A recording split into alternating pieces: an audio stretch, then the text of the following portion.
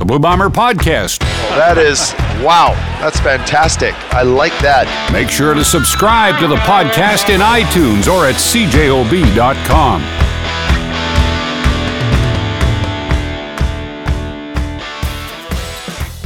Greg Mackling, the voice of the Winnipeg Blue Bombers. Derek Taylor joining us on the Blue Bomber Podcast, as well as the host of the 680 CJOB Sports Show and an optimal, critical contributor to Blue Bomber coverage, Blue Bomber game days, pregame, halftime, in between, before, all around, Christian Aumell. Christian, thanks for taking time to join us today. Thanks for having me on. It's a pleasure to finally get the invite. See, Derek, I knew he was sitting by his mailbox waiting for snail mail, and then I thought, you know what? Perhaps we should invite him digitally, like the newfangled way for the kid. Well, it's just one of the truisms of Winnipeg radio is when Greg Mackling talks, everybody listens, right? When you throw out the invite, people can't wait to accept. I wish that were true, DT. I know you have way better facts than that for us today. So let's move on from that most likely falsehood to something that's undeniable.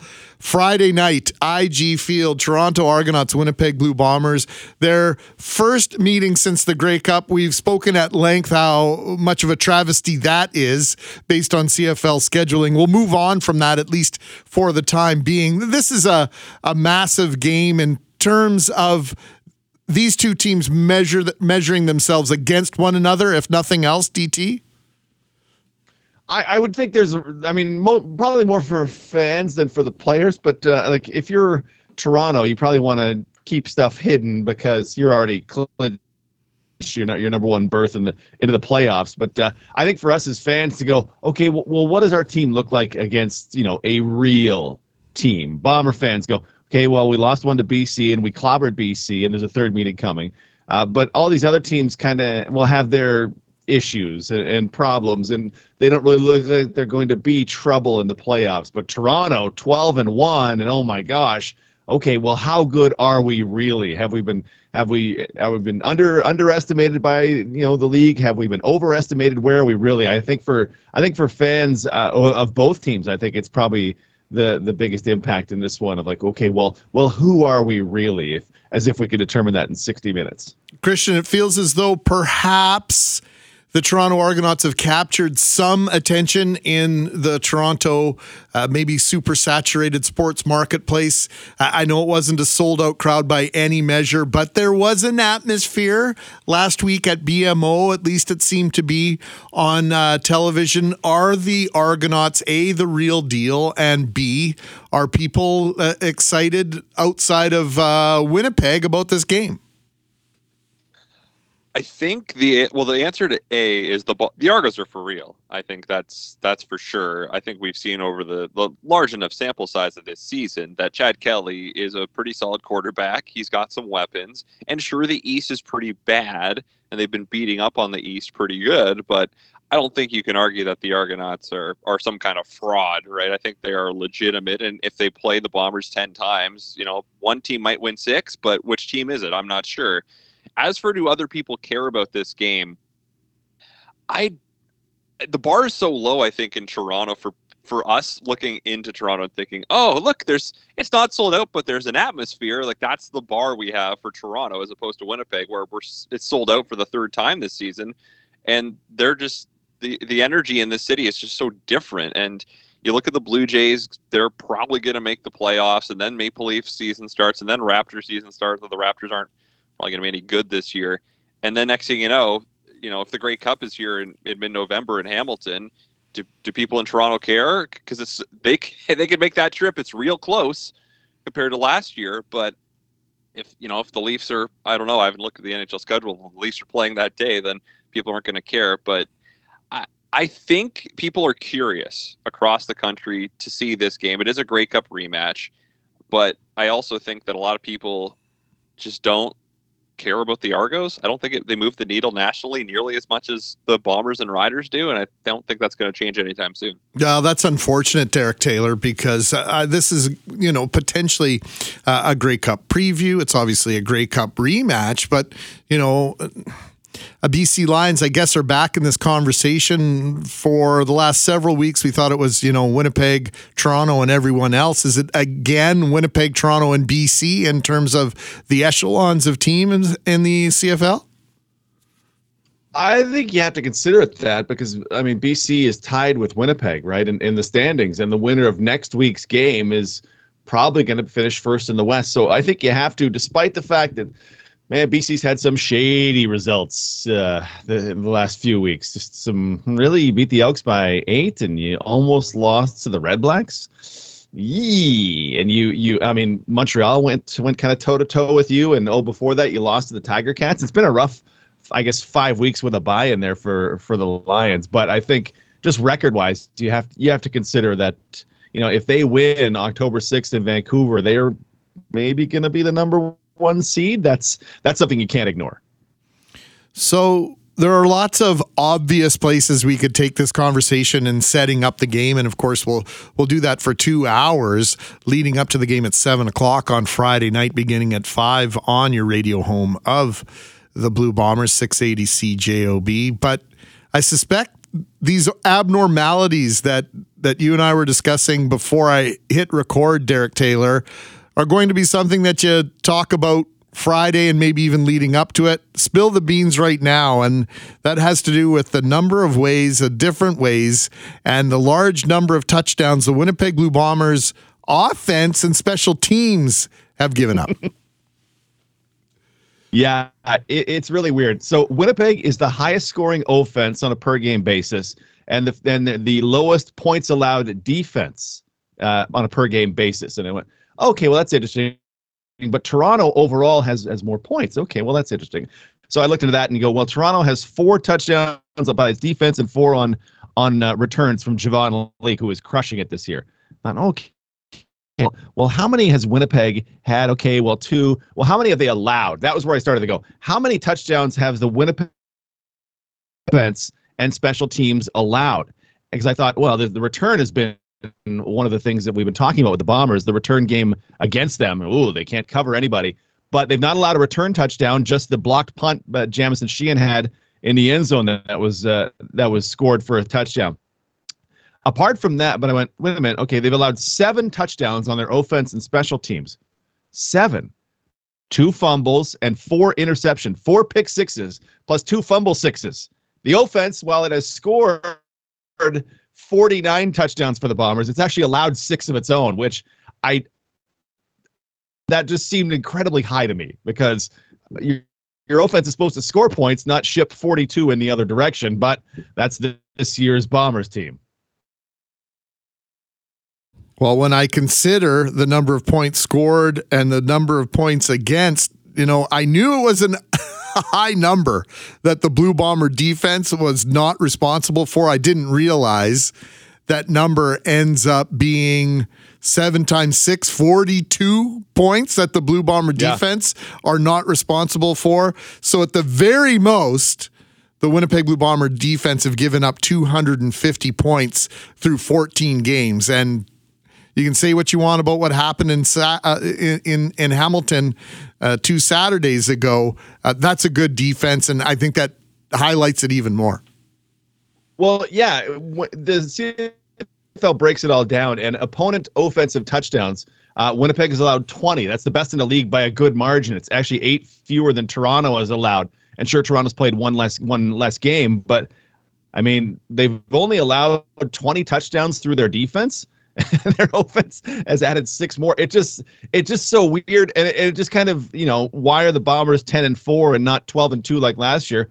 Well, a couple of pick sixes here, and a fumble 6 here, and another fumble 6 here, and a late pick 6 against Ottawa, and you go, oh, okay, well, those weird bounces that the Bombers didn't have against them last year, they are certainly having against them this season. So I just kind of was thinking forward to what'll be the 3 keys to the game that I do with Ed Tate every game. And I go, okay, well, the offense has to, if you turn the ball over against the Argos, you have the potential to get punished.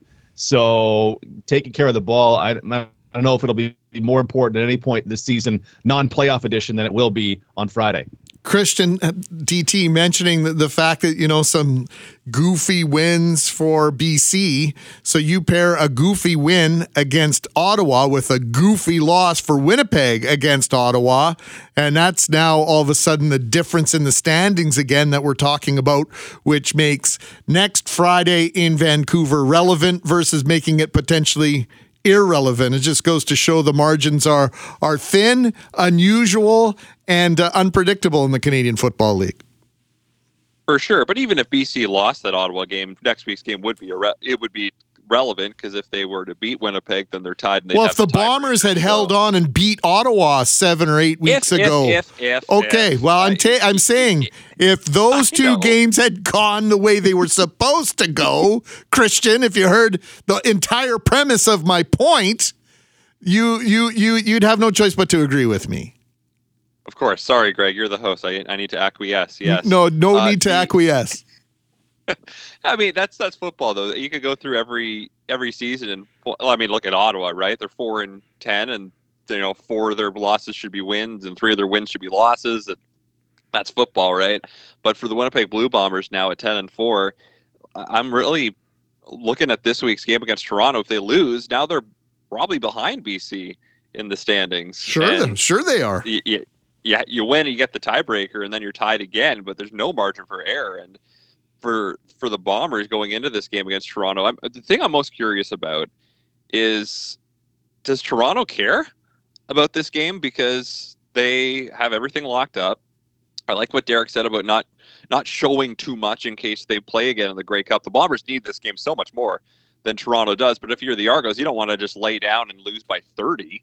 So I don't know, how much is it pride? How much is it like this is the last real good game against a good team that they're going to play till the playoffs? I'm really curious to see about that. But for the Blue Bombers, I mean, maybe it's better that Toronto has nothing to play for. DT, pick up on that.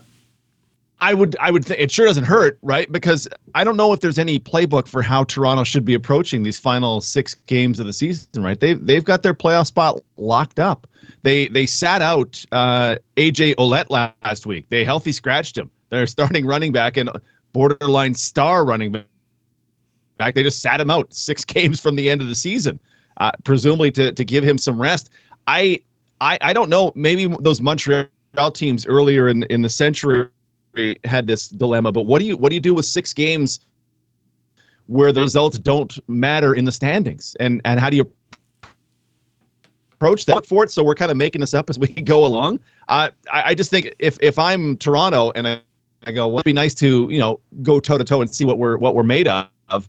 The next time we play these guys, if at all, we'll be back in the Grey Cup, and I want to have some surprises against them. I want them to. They'll be able to see obviously what we put on film the other 17 games that we play, but I don't want them to see it in person. I don't want them to get their sense of, okay, well, this much space between this guy and that guy, this stack of receivers means this. I don't want any of that, because the next time if it happens again, the stakes will be the highest they can possibly be. So I'm just so curious with how Toronto will approach that. I wouldn't do it like preseason of, okay, it's only zone run right and zone run left, and that's all we're doing today. And we're only running 4 verticals twice, and we're not showing them anything else. I don't know if you go that far, because the league would probably want this to be, the 42-40 that it could be. But if I'm Toronto, everything is about November 19th, and I won't say out loud that I don't care about week 17 in Winnipeg, but in my heart I'll know that I'm gonna want to keep this one a little lower than I might normally. Well, Wade Miller may not want Blue Bomber fans to listen to this last 3 minutes of this podcast, because you've got almost 33,000 people coming out to IG Field on Friday night that are going to be expecting a showdown between the 2 top teams in the league, and one may give a garbage crap. Kyle Milroy, help me out here with a beep, and the other team may not. So that's an interesting part of this discussion. We'll shelve it for now, And I want to ask about Willie Jefferson. I know you wanted to talk about Willie J last week, DT, and we just didn't get around to it. Is there concern about his lack of production over the last several weeks? I would have to think so. It's unusual, right? Like, once again, no sack. And is that now 7 games in a row without a sack that Willie's gone? And you go, okay, well, he's knocked down a pass or 2 along the way, and he's getting a couple of tackles. But the thing that, I mean, Matthew Betts is having the same thing in BC. That early season hot start is gone, and there hasn't been on the Bomber side a ton to replace it. So whether the concern is, okay, well, what's happened to Willie, or it's more of, well, what's happened to this defense and its vicious pass rush. I'm not sure which one of those is the way to focus on it and is as the correct answer, but it certainly stands out that, oh, wait a minute. I mean, Willie had 2 hands on Taylor Powell the last time we saw him, and that wasn't a sack. And that reminded me that he hadn't had a sack in quite some time. And it's unusual for a guy who has so many ways to impact the game to not have nearly as many impact plays these last, say, 7 games as he had the previous 7 games. Christian, we've made a lot of what Jackson Jeffcoat does, the difference he makes in terms of the play of Willie Jefferson. At least that's our interpretation. That's our thought, that the inclusion of 94 makes 5 better. 94 missed last week, but he's been in the lineup otherwise. Does that dissolve, make that theory disappear altogether, or is there something else at play? I'm a big believer that if Jackson Jeffcoat's in, he lifts all boats. I think he makes Willie Jefferson better because he's just someone you have to worry about as well. On the other side, I think we've seen it anecdotally at the very least, and I don't know if the stats back it up, but it just seems like when he is out there, that pass rush is different, and not just Willie Jefferson, but other people as well. Cameron Lawson getting involved. We saw Celestin Haba come back last week and play for Jeffcoat and get a sack, but ultimately the pass rush wasn't enough against Hamilton. And you see Jake Thomas, whoever it is, Teodric Hansen is coming back soon. So if they're fully healthy, and Jeffcoat's a big part of that, then this pass rush is going to be a problem. But when he's the missing link, they're just not as good. We've seen it. Last year we saw it when he missed more time than this year. And I think that if he is back, if he is healthy enough in the playoffs, which is where you really need him, then this pass rush you'd expect to be different. And whether Jefferson gets a sack or not, that doesn't mean he's not a factor. He can still be making the quarterback's life miserable, forcing the quarterback to go to the other side, and Jeffcoat's waiting for him, that kind of thing. But I definitely think as Jeffcoat goes, I think this pass rush goes.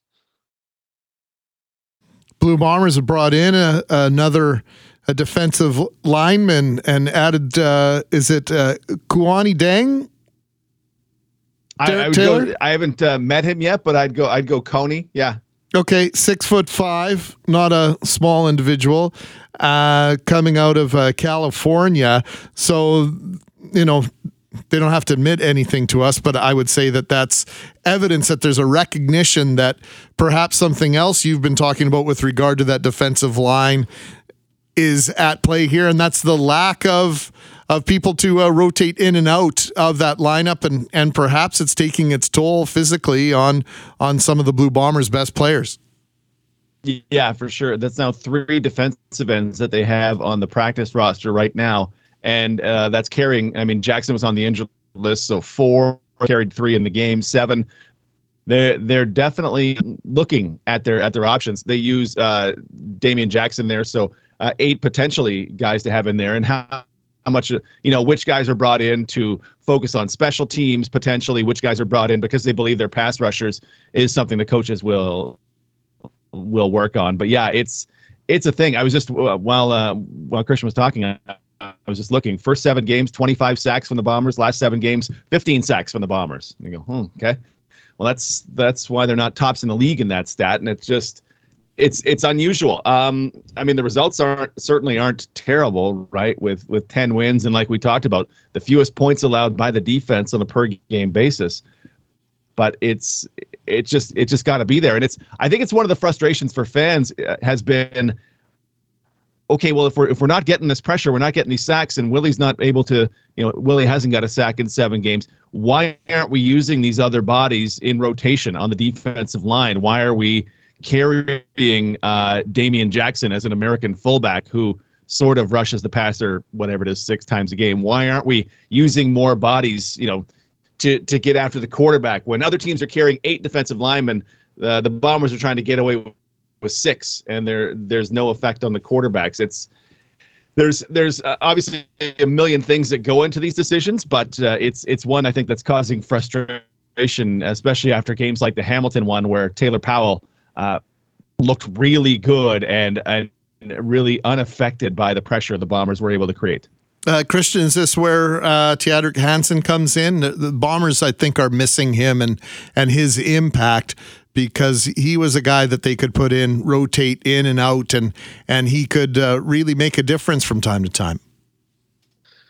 Yeah, I think one of the strengths of this team over the last few years in this great golden era of the Bombers has been their defensive line depth, where they've been able to bring in guys, and that's how Casey Sales ends up getting a big contract in Hamilton. That's how Steve Richardson ends up getting a big contract in BC, and unfortunately he's been hurt. But these guys that they've been able to secure and bring in and rotate, and I think Cameron Lawson kind of fits that mold right now.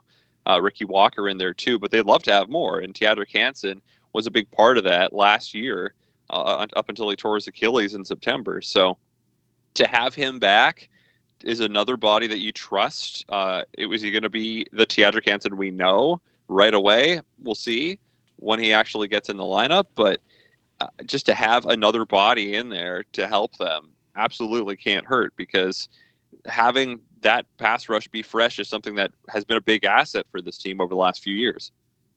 Argo's coming in, as we mentioned, 11-1, looking pretty good. Chad Kelly,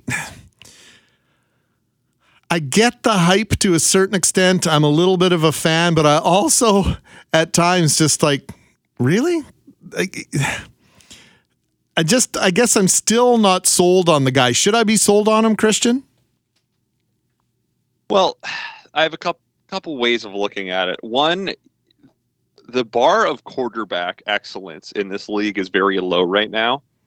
I think after Zach Collaros and Chad Kelly, you got Vernon Adams, who can be good sometimes, but then he has a game where he throws 6 interceptions. And then what, right? There's not a lot else out there. But Chad Kelly helped his team win a Grey Cup last year. He came in relief and made some plays. He's good on his feet. But Derek on my show last week said something that I really kind of stuck with me. Is he the most outstanding player, or is he a good player on the most outstanding team? Because Toronto right now, the way they've been winning hasn't necessarily been all the quarterback play. They have an incredible defense that turns the ball over at a remarkable rate, and they've had the best special teams unit in the CFL. But that's not to say Kelly hasn't been good, right? He's been able to, the deep ball that he's been able to connect on over and over and over again has been really successful for this team. I think it's no doubt he's going to be the East most outstanding player. I think, I don't know what the odds are right now, but I would probably guess it's going to be him to be MOP, unless over the next 6 weeks, they don't really do much, right? It's possible that maybe he only plays 3 of the next 6 games, and maybe Collaros then puts up such huge stats because he's going to be playing more, because Winnipeg's going to need those wins. But Derek's also made the point before too about voter fatigue. Collaros just keeps winning it. That we've seen it in every league. When someone wins a couple times, there's a natural tendency to look for something else, to see what else is out there. What is the new narrative? And the narrative this year is Chad Kelly has burst onto the scene, and he's leading this Grey Cup team to trying to get a back-to-back title.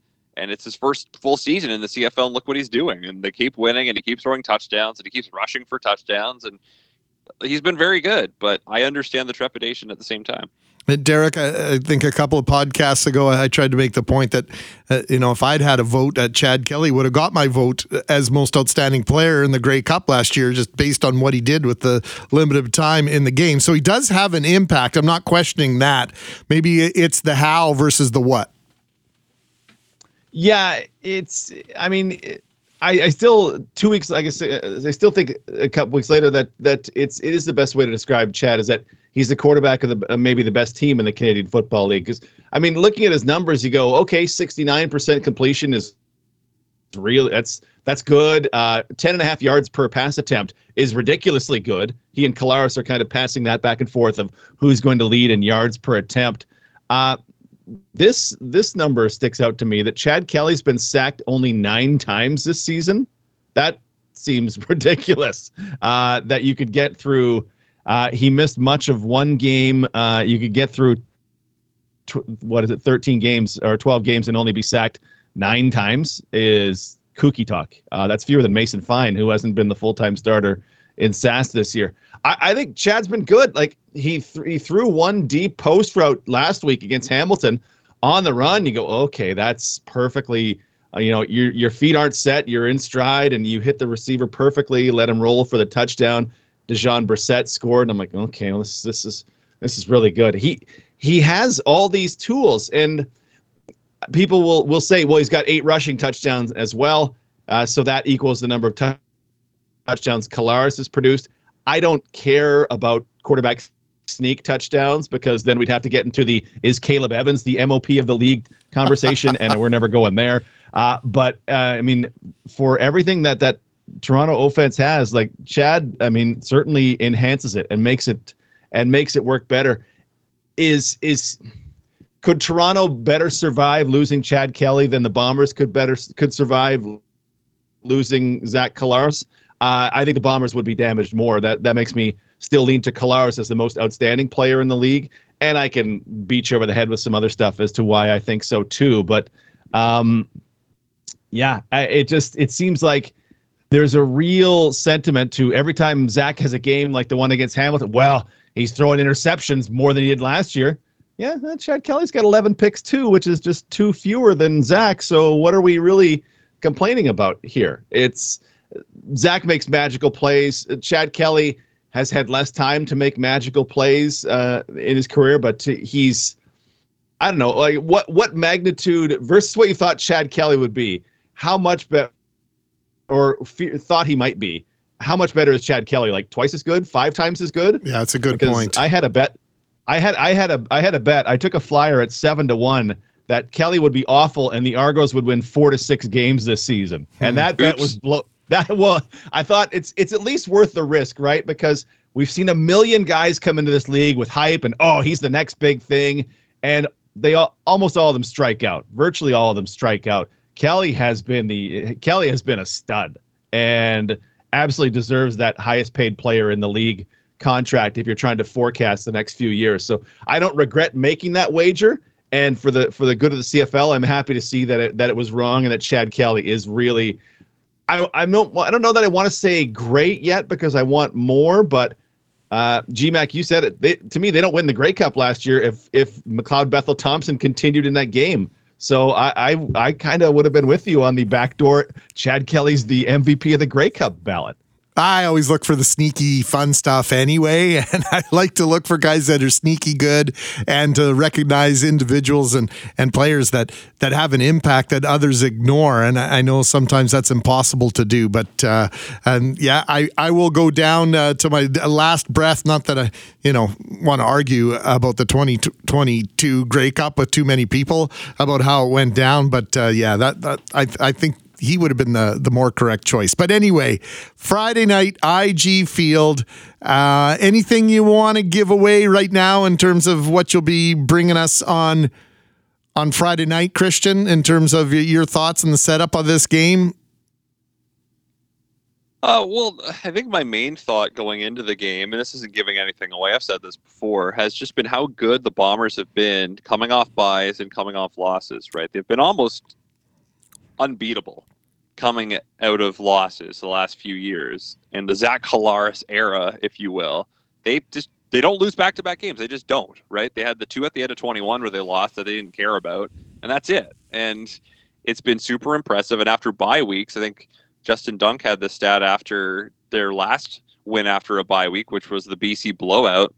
I think he's 7-0 since 2018 with 15 touchdowns and 2 interceptions and 2,000 passing yards. So he's been incredible. you know he's going to want to bounce back. You know this team wants to bounce back. They never talk about revenge, but they definitely know what happened in the Grey Cup last year.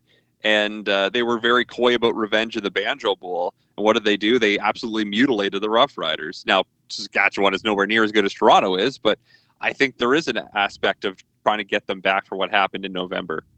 So I really struggle to see Toronto winning this game, honestly, just because I think the Bombers are going to be so motivated to come out and make amends for what happened last year and what happened in Hamilton 2 weeks ago. They're going to get the win, and I'd be surprised to see them lose, but they have to take care of the football because Toronto, as we mentioned, if they turn the ball over against this team, they're going to make you pay, and that's one way that they can lose this game. But if they're careful with the football, I can't really see them losing. DT on the Banjo Bowl, the return matchup, the what do you call it now? The primary matchup, the main event of the back-to-back. It's the Labor Day game is the Banjo Bowl warm-up game now officially, as per Doug Brown of this year, and I think we're driving that one home. So the Banjo Bowl is the big one. Okay, so I commented, obviously Saturday game, there was all sorts of reasons and ability for people to get to the University of Manitoba campus early on a Saturday versus a Friday night.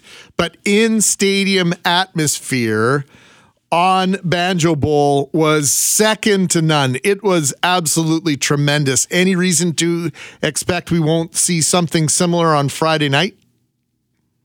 Oh, I absolutely think we will. I think as much as, Argo fans there aren't a ton of them roaming around, and this game was in Toronto, the atmosphere might be more subdued. Like, every Bomber fan in Winnipeg knows what a big deal this game is. Every Bomber fan can read the standings and go, 12-1.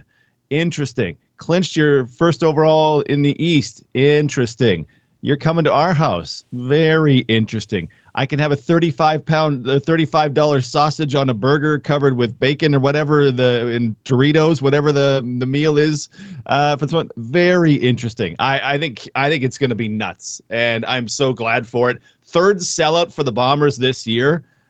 This is what happens when you are, this good for this long is people respond. So yeah, I think it's just going to be bonkers because everybody who listens to our pregame show, everybody who's listening to the sports show with Christian, everybody knows that I've been saying it for weeks. Like, I can't focus on what's right in front of me because I can't wait for September 29th against the Argos, and now it's here, and everybody I think gets it. Will Andrew Harris be here? He's on the 6-game injured list, so he's not going to play. Is there a point to bring him? I kind of hope so because it's going to be the last chance. I don't know. I don't know if they're thinking. I don't know if Toronto's thinking about it, but I hope so because I mean that guy's going in the Ring of Honor one day, and he deserves whatever fans believe about the breakup between player and team. That guy deserves a massive standing ovation from the crowd in Winnipeg. Andrew Harris going in the Ring of Honor, Christian. Yeah, I think so. I think you look at the Ring of Honor, and a lot of the time it's guys that were here a long time. And it's not like he was here, for his whole career, but the impact he had, he was one of the first guys that was like a big time guy that came back and really jump started this rebirth of the team, right? A serious running back from here, grew up here, right? I think the local part of it cannot be overstated. And to help break the drought, he was the best player on this team for a number of years and kind of was the heart and soul of this team as well. So I don't think there's any doubt that 33 belongs up there at some point in the future, for sure. Give the ball more to Brady Oliveira. Let Zach Collaros do what he does best. Unleash that Blue Bomber defensive line. I cannot wait until Friday night. Christian, thank you for this. Appreciate you jumping on. My pleasure. I've got a cat and a dog on me right now, so everything is good. Life is good. And how about you, Taylor? What's the animal count in your proximity as we sign off? Penny just came. She's great for punching me in the stomach and or groin region because she's still a pup. So she came by to check in just at the end as I got very excited talking about what the crowd will be like on Friday. All right, guys. Thanks for this.